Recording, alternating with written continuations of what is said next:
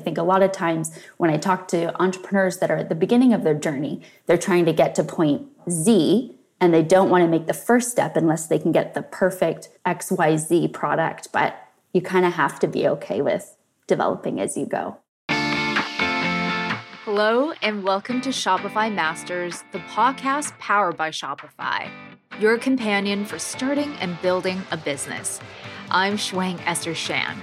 I want you to take a second to think about what sorts of products you use to make your home smell better. Maybe a spray or plug-in scent. And if you look a little closer at the ingredients, it's usually filled with chemicals that you can't even pronounce. Siblings and business partners Sara and Sara Panton wanted to change this. They launched Vitruvi, beautiful fragrance-based products that's made with natural ingredients. Sara is here with us today to share how they went from a blog to a full-blown business that Fast Company has listed as one of the most innovative companies. Welcome to the show, Sara. Thank you so much for having me. We're so excited to chat with you. I want to start by asking you the fact that you guys did start as a blog focused on health and wellness. So when did you decide to transition into a business and start Vitruvi? I mean, the transition from content to product was pretty organic. Really, when I learned about the amount of chemicals that were in our home scenting products, it was kind of scary. And the blog that I'd started was about living naturally. It was about choosing better products for people on the planet. And I would do interviews with people to learn about the natural products they were using. And I'd made better for you choices in a lot of areas of my life by switching to cleaner laundry, cleaning products, choosing clean makeup. But then when I went to go make my house smell good, there wasn't anything that didn't have fragrances. And sometimes I'd get a headache. And that's how we started making products. And we just started making them for ourselves and our friends. How did you justify or I guess find a fit of customers that would value the same kind of products that you do and fill this gap in the market? I mean, I think, to be honest, it wasn't that thoughtful. It was that we knew that we wanted these and we learned from other people that they were interested in it. And it started really small. We priced it so we could afford it, and we priced it so our friends could afford it. And then from there, it was just a lot of learning. So we got it in our first couple stores and then asked a ton of questions. And I think when you start a business, people can spend a lot of time creating a business plan, looking at TAM, total, addressable market, looking at areas and then kind of thinking about how they can carve it out. But a lot of learning can happen just in conversation.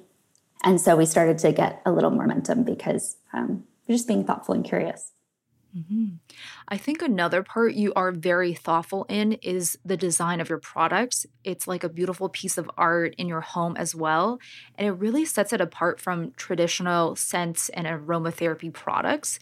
So how did you go about your design process? I think, I've always loved design, and it's just this concept of quality. And so traditional home scenting products and traditional essential oil-based products had always been sort of framed as functional or medicinal in a way. And so a lot of times people would buy those products and then keep them in their medicine cabinet or keep them in a cupboard.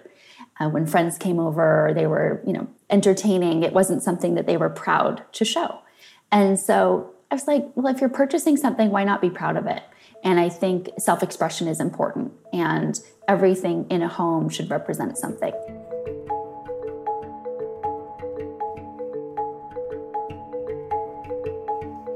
And so we designed products that people would feel proud to leave out, maybe would save them a little time, not having to go, hide it in a cupboard somewhere. And that's what helped our growth, right? When we create a product that people are proud of, that they invested in it, and then they share it on a platform, on social, or tell their friend about it, that helps to create really exponential growth because you're enabling your community to do a lot of the sharing for you. I think one part about making physical products is the hurdle from design to actually producing the product. How did you go about finding your ideal manufacturer? I think you never have your ideal manufacturer. I'm still looking for them. No, I think it's an iterative process, right? I mean, when we first started, Sean and I hand-filled every bottle. Like that was our manufacturing facility. We put the label on ourselves. I even put like the little dropper bottle and then the cap on. And at every stage of the business, we found the next best step. And so I think it wasn't until maybe honestly 9 months ago that I can say I am fully proud of every single component of what we make. And that's taken, 7 years to do. And so I think it's the next best step for your business and finding the next best person. I think a lot of times when I talk to entrepreneurs that are at the beginning of their journey, they're trying to get to point, Z, and they don't want to make the first step unless they can get the perfect, most XYZ product. But you kind of have to be okay with developing as you go. At least that's my experience. And on the other side of the business, sourcing the different ingredients for the scents, how was that process like, ensuring its quality? And I guess especially nowadays with raw ingredients, the cost going up, what kind of new challenges are you facing? I mean, every week there's a new challenge. I like to call them puzzles so that it feels more exciting to solve, to put the puzzle together. When we first started, quality is our differentiator as a brand. We offer a lifetime warranty with every product we create, and that comes with a huge responsibility. And so when we look at the materials and the ingredients we use, they have to last, and they have to be durable, and they have to be beautiful. And those are our 3 design principles. And that's actually where our name Vitruvi comes from, the Vitruvian triad of design principles. And so that's really the framework that we choose everything from. And I think as a business owner, as an entrepreneur, sometimes it's nice to give yourself constraints. And so when we look at each material that we source or create, that framework allows us to vet things really quickly. And so that's how we've decided to invest in the pieces that we use, and it's ensured that it's something we're proud of always. Speaking of your name, Vitruvi, I also love your anecdote about hunting down the right URL and the right naming. So yeah, please tell our listeners about that process. I mean, I think it's a good example of doing what you can with what you have, right? And not overthinking things. So our blog had one name, and then it evolved to another name. And then when we launched our larger collection of products, we wanted to relook at the name again. And I've always loved design. We found out Vitruvius was an architect that came up with the Vitruvian triad of principles, which I just explained. And I went online to buy the URL. We're like, oh, we can get Vitruvi, and I could get Vitruvi with 2 I's, and it was $2.99 on GoDaddy, and so bought it. And then as we were designing, the extra I at the end just bothered me so much because it wasn't necessary and it wasn't symmetrical. And so Sean and I were able to find the holding company in Italy that owned Vitruvi.com, and we wired money to them, and it crossed our fingers that we would get the URL, and now we own it.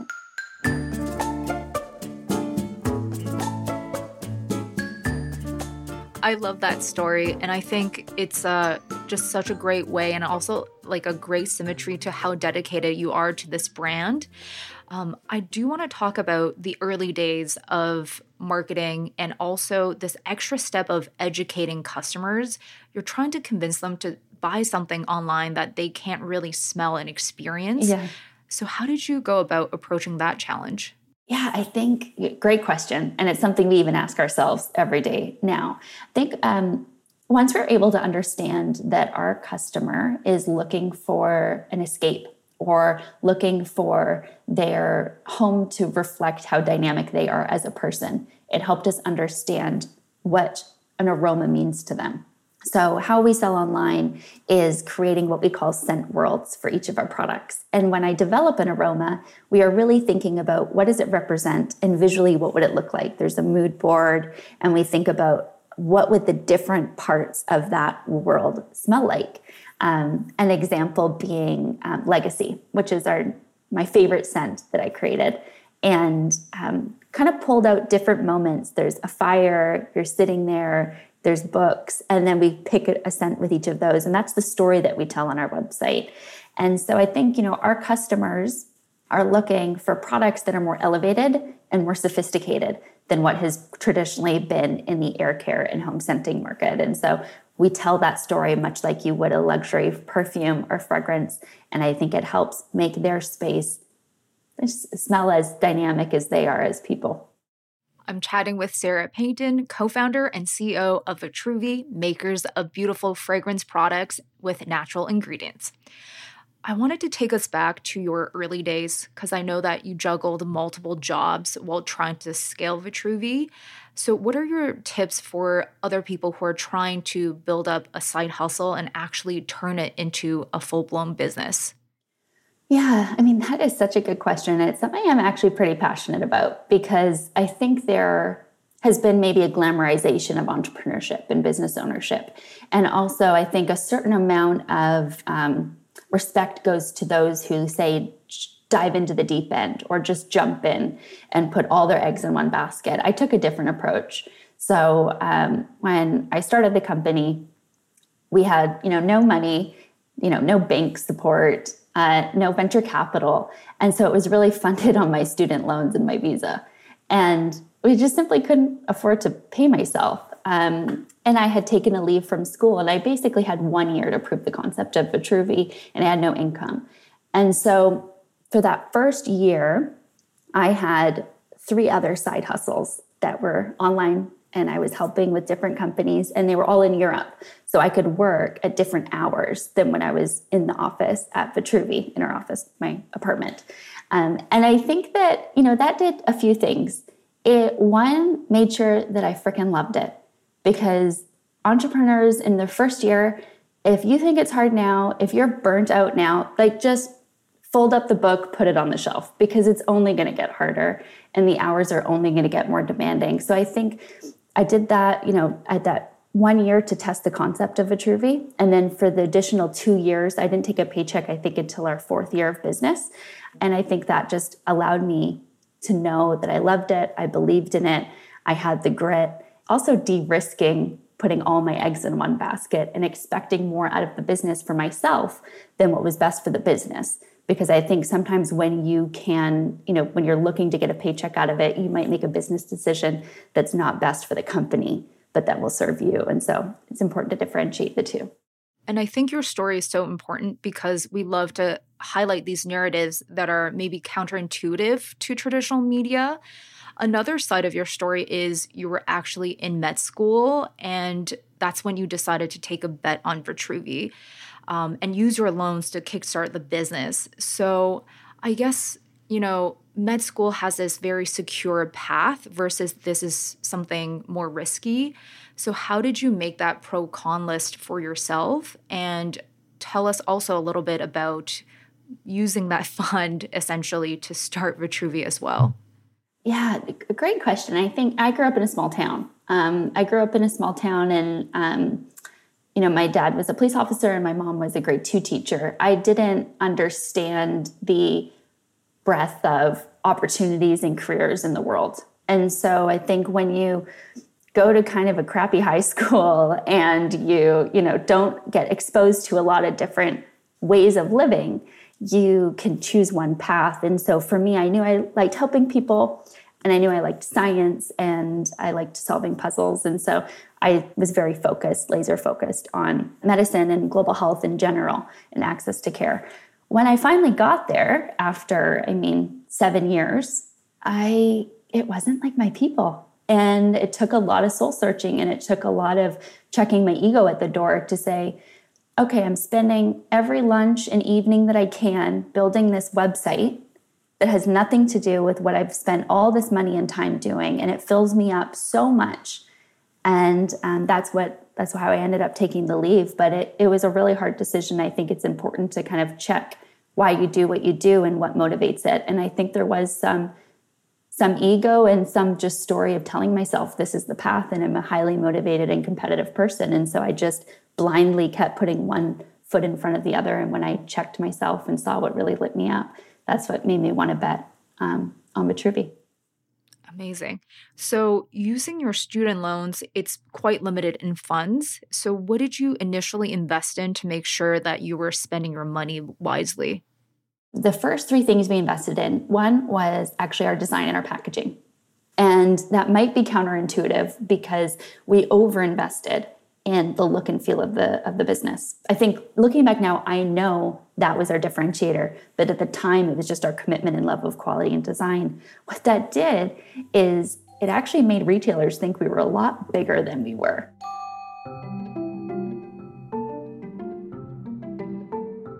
And so when we went out to go pitch the brand, we were getting POs from large retailers that you would recognize. And Sean and I were still filling the bottles for the purchase orders. And so it got us a foot in the door by being buttoned up in that way. Wasn't perfect. It still wasn't the ideal packaging that I, would have loved, but it was good enough. And then from there, we ran the business in a way that would get us the most cash quickly. So now I would define that as understanding our cash flow. Then it was, hey, how do we pay our rent and how do we buy more bottles? And so that just became our boutique business, which paid us before we shipped the order. That allowed us to take that capital and put it back into making more products. And a really important distinction is when a retail business grows from boutiques or smaller mom and pop shops to major retailers, because it puts a lot of stress on your cash constraints. Also, having our online business helped to mediate that risk because it was instant.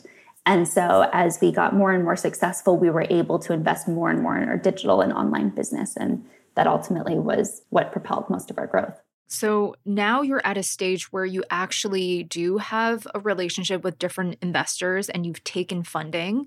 What are some tips you have for founders who are trying to find the right investor? That is a complex question. It is such an interesting market right now for raising capital.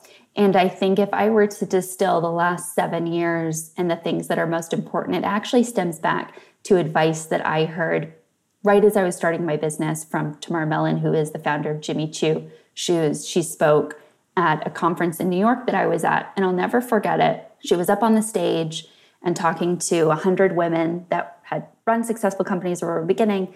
And she said, hire the best financial person that you can afford and strap them to your hip, but don't let them run your business. And I didn't understand it to the full extent until now.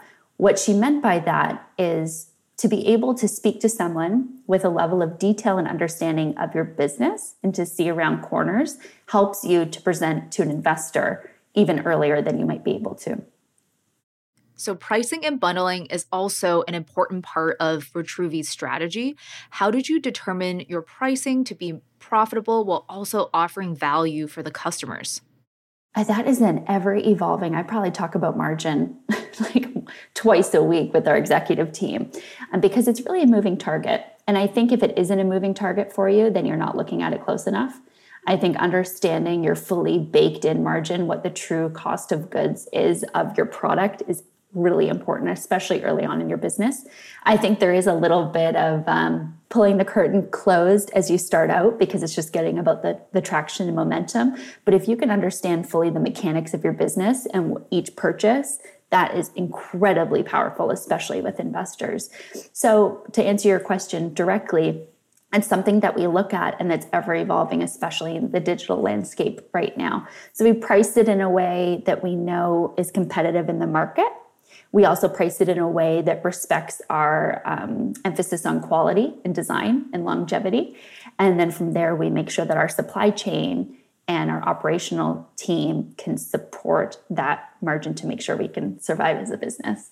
So we kind of look at it from 3 different angles. So excited to chat more, Sara. I hope you're enjoying this episode. If you haven't already, follow and subscribe to Shopify Masters wherever you listen. And please leave us a review or feedback for the show. Thank you. I do want to switch gears and talk a little bit about marketing strategies. If there are some channels that have been the most impactful in terms of scaling for the business. Yeah, I don't know if you found this, but a lot of business owners that I chat with the landscape is changing really quickly. And I think it's evolved over the last 7 years of running the company. I think community first always. So understanding how to connect with your customer and really be authentic. And this might, be a surprise, but I think our best marketing channel are the customer calls I do every month. So each month, and I have since we started the business, our customer experience team helps me connect with between 5 and 10 members of our community, people that purchase our products under different themes. Some might not be happy with their experience. Some might purchase a lot. And I learn so much from those calls. And those calls really become people that fuel our marketing.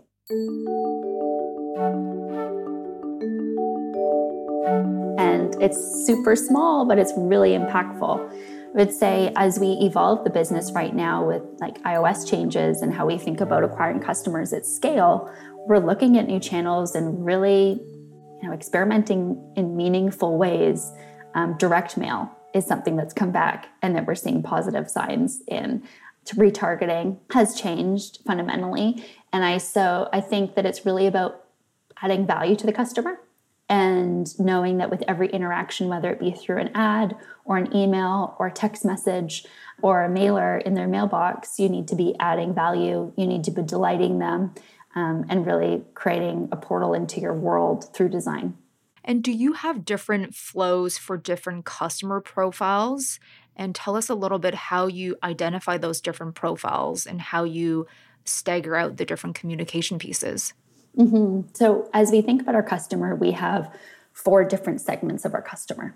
And when we think about that customer, we have a holistic understanding of who that person is and what product assortment we've created for them and how they discover us. And so when we build our customer flow and our customer journey, say if we acquire someone through a Whitestone diffuser, we then know that we can share oils, or that's the product they're going to be interested in next. We then, retarget them with email, with SMS, which is becoming a really, really powerful tool for us. And that's different than another customer, which we will acquire through our natural air freshener sprays, who then might be interested in XYZ product. And so each of those customers, so we get to know them intimately, we have different flows for. I think another side of your marketing success is also the PR that you've been getting coverage on.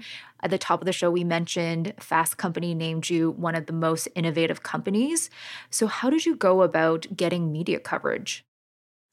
Well, first it started with me stalking editors on Twitter. So that's how it began at the very early days, because we didn't have a PR budget. And so it was really just making authentic relationships. And I think when you're up to something cool and people can tell that you're really passionate, we got a lot of help in the early days from journalists and editors. And I'm truly forever grateful for that. And then when we were able to work with PR companies, it helped us to share our story at scale and to really share why we built the business. And I think that when someone makes an investment in their home, they want to feel proud of the company that they're supporting. And being able to work with PR companies, different ones throughout our journey, has allowed us to kind of share that story and our why at scale. And in addition to those partnerships, I think being in retailers like Nordstrom, Sephora, Goop has also helped in your growth. What kind of advice do you have for people wanting to approach those retailers and also building a relationship with them? Yeah, I think my word, and it's probably the word of my life, is relentlessness, just eternal optimism. I truly believe that you can make anything happen if you're relentless. And I think that the secret sauce to Vitruvi has just been like, I can outwork anyone. No wasn't an answer.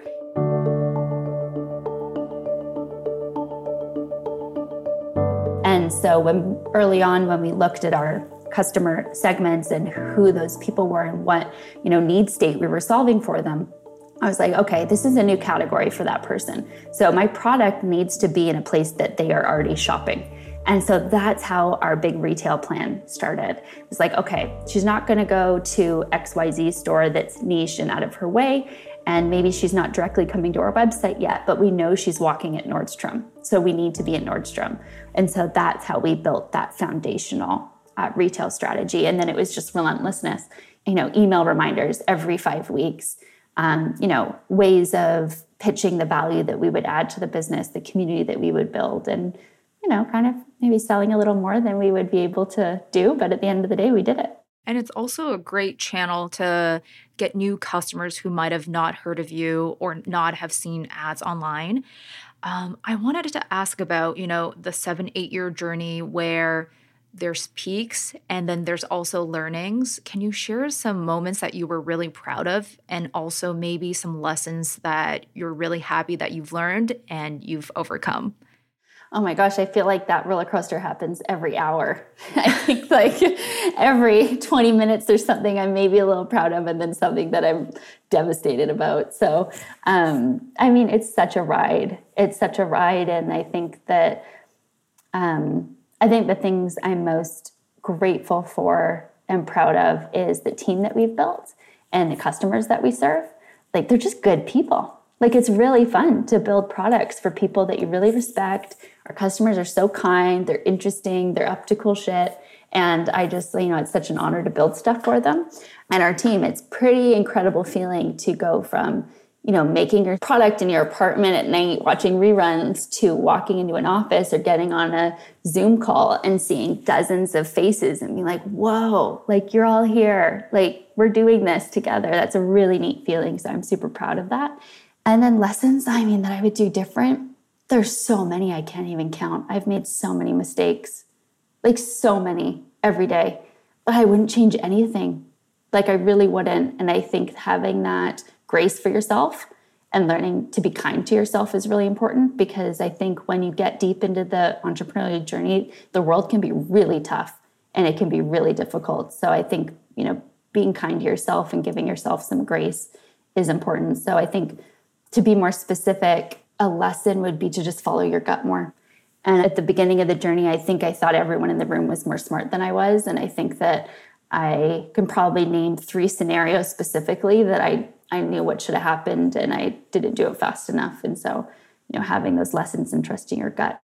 And in addition to what you've just shared, I really love it. I want to ask, you went from making every single product yourself, pouring the items, to now managing a team and running this big brand.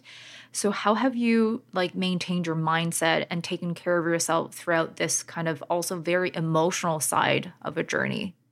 Yeah, I appreciate you asking that. I think that when you start a business and you assume a leadership role, you are intrinsically signing up for self-improvement and self-awareness. I think that it is something that people don't talk enough about. But when you put yourself in that position and you need to take responsibility for yourself and how you show up, and part of that is taking care of yourself. Part of that is a commitment to self-reflection and self-betterment. Ways that I've done that is I think that, a counselor or a therapist is really important. I think having someone to talk to about the stress that is on you is something that I committed to years ago, and I think has been influential in me being able to show up, especially through really tough times, especially through the pandemic. Like, that was nuts. I think also taking care of your body and your brain so that you can think clearly for your team. So prioritizing whatever that is for you. It sounds simple: fitness, drink water, go to sleep. But sometimes it's that simple, right? So I think that mental health is really important. Physical health is really important, because at the end of the day, that's what you have. You have time and your health. That's what you need to show up for people. Thank you for being so candid and open with us. We do have to ask you, are there any new product launches or news that you can share with us about Vitruvi? Yes, I can share. So next year we are launching 3 new categories. I'm really proud of them. They are, competitive products to toxic, chemical-filled home scenting products that have been on the market for decades. So it took a lot of time, but we've built some really beautiful products that will allow people to make their home more comfortable in really easy ways. And then we just launched our cloud humidifier, which was years in the making, which was supposed to launch well before it did, but thank you, supply chain constraints in the pandemic. But it's out in the world, and it's really, I'm just blown away by the response. We knew it would be good because we did our research, but it's a lot better than we even thought. So the cloud humidifier is my new favorite product. Amazing. We're very excited to look forward to the new launches and also checking out the cloud humidifier. Thank you so much for being here, Sara. Thank you so much for having me. I really appreciate it. That's Sara Panton, co-founder and CEO of Vitruvi. Shopify Masters is produced by Megan Coyle and Gogo Zoger. Our engineers are Matt Schwartz and Miku Betlam. Our supervising producer is Benjamin Gottlieb. I'm Shwang Esther Shan, and I'll see you next time on Shopify Masters.